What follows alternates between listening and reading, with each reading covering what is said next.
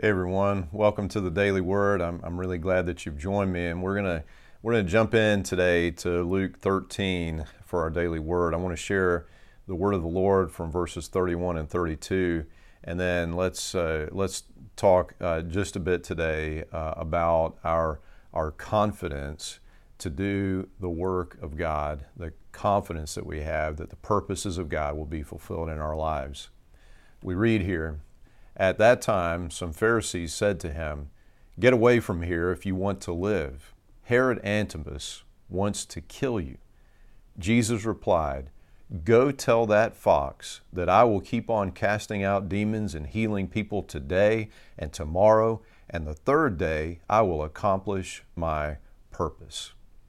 Now, Herod Antipas is one of the sons of Herod the Great, and he is a tetrarch. He's given part of Herod's territory to rule, and so he, as kind of his primary territory, he rules Galilee, which is where Jesus' hometown of Nazareth is. It's where Capernaum is, the town that kind of becomes the hub of Jesus' ministry.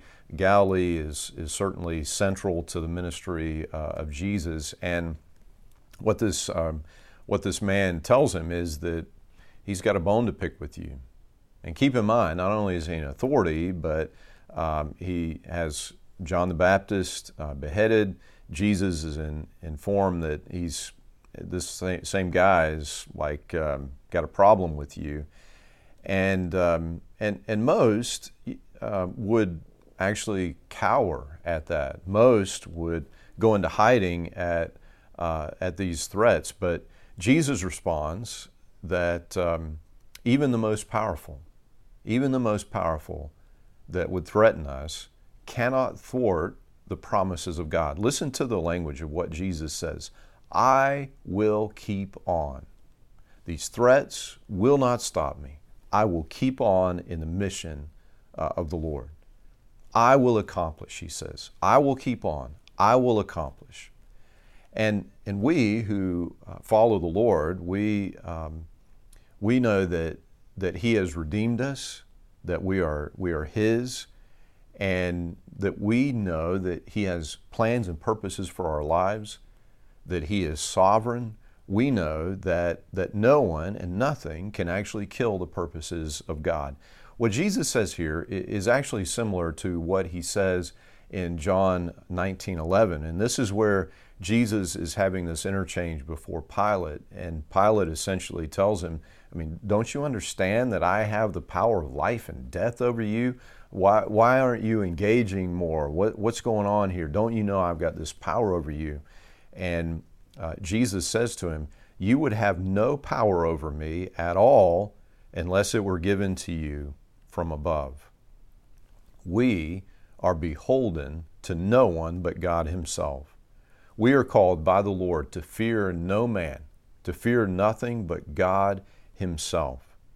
We know that this is true because Jesus has defeated, for us, He has defeated the ultimate threat that the world can hold over us. That is, on the cross, by His resurrection, Jesus has defeated death. On His cross, He took our sins. He has paid the price in full for all of our sins. We are forgiven, washed free. He has defeated there on the cross all of the spiritual forces of wickedness.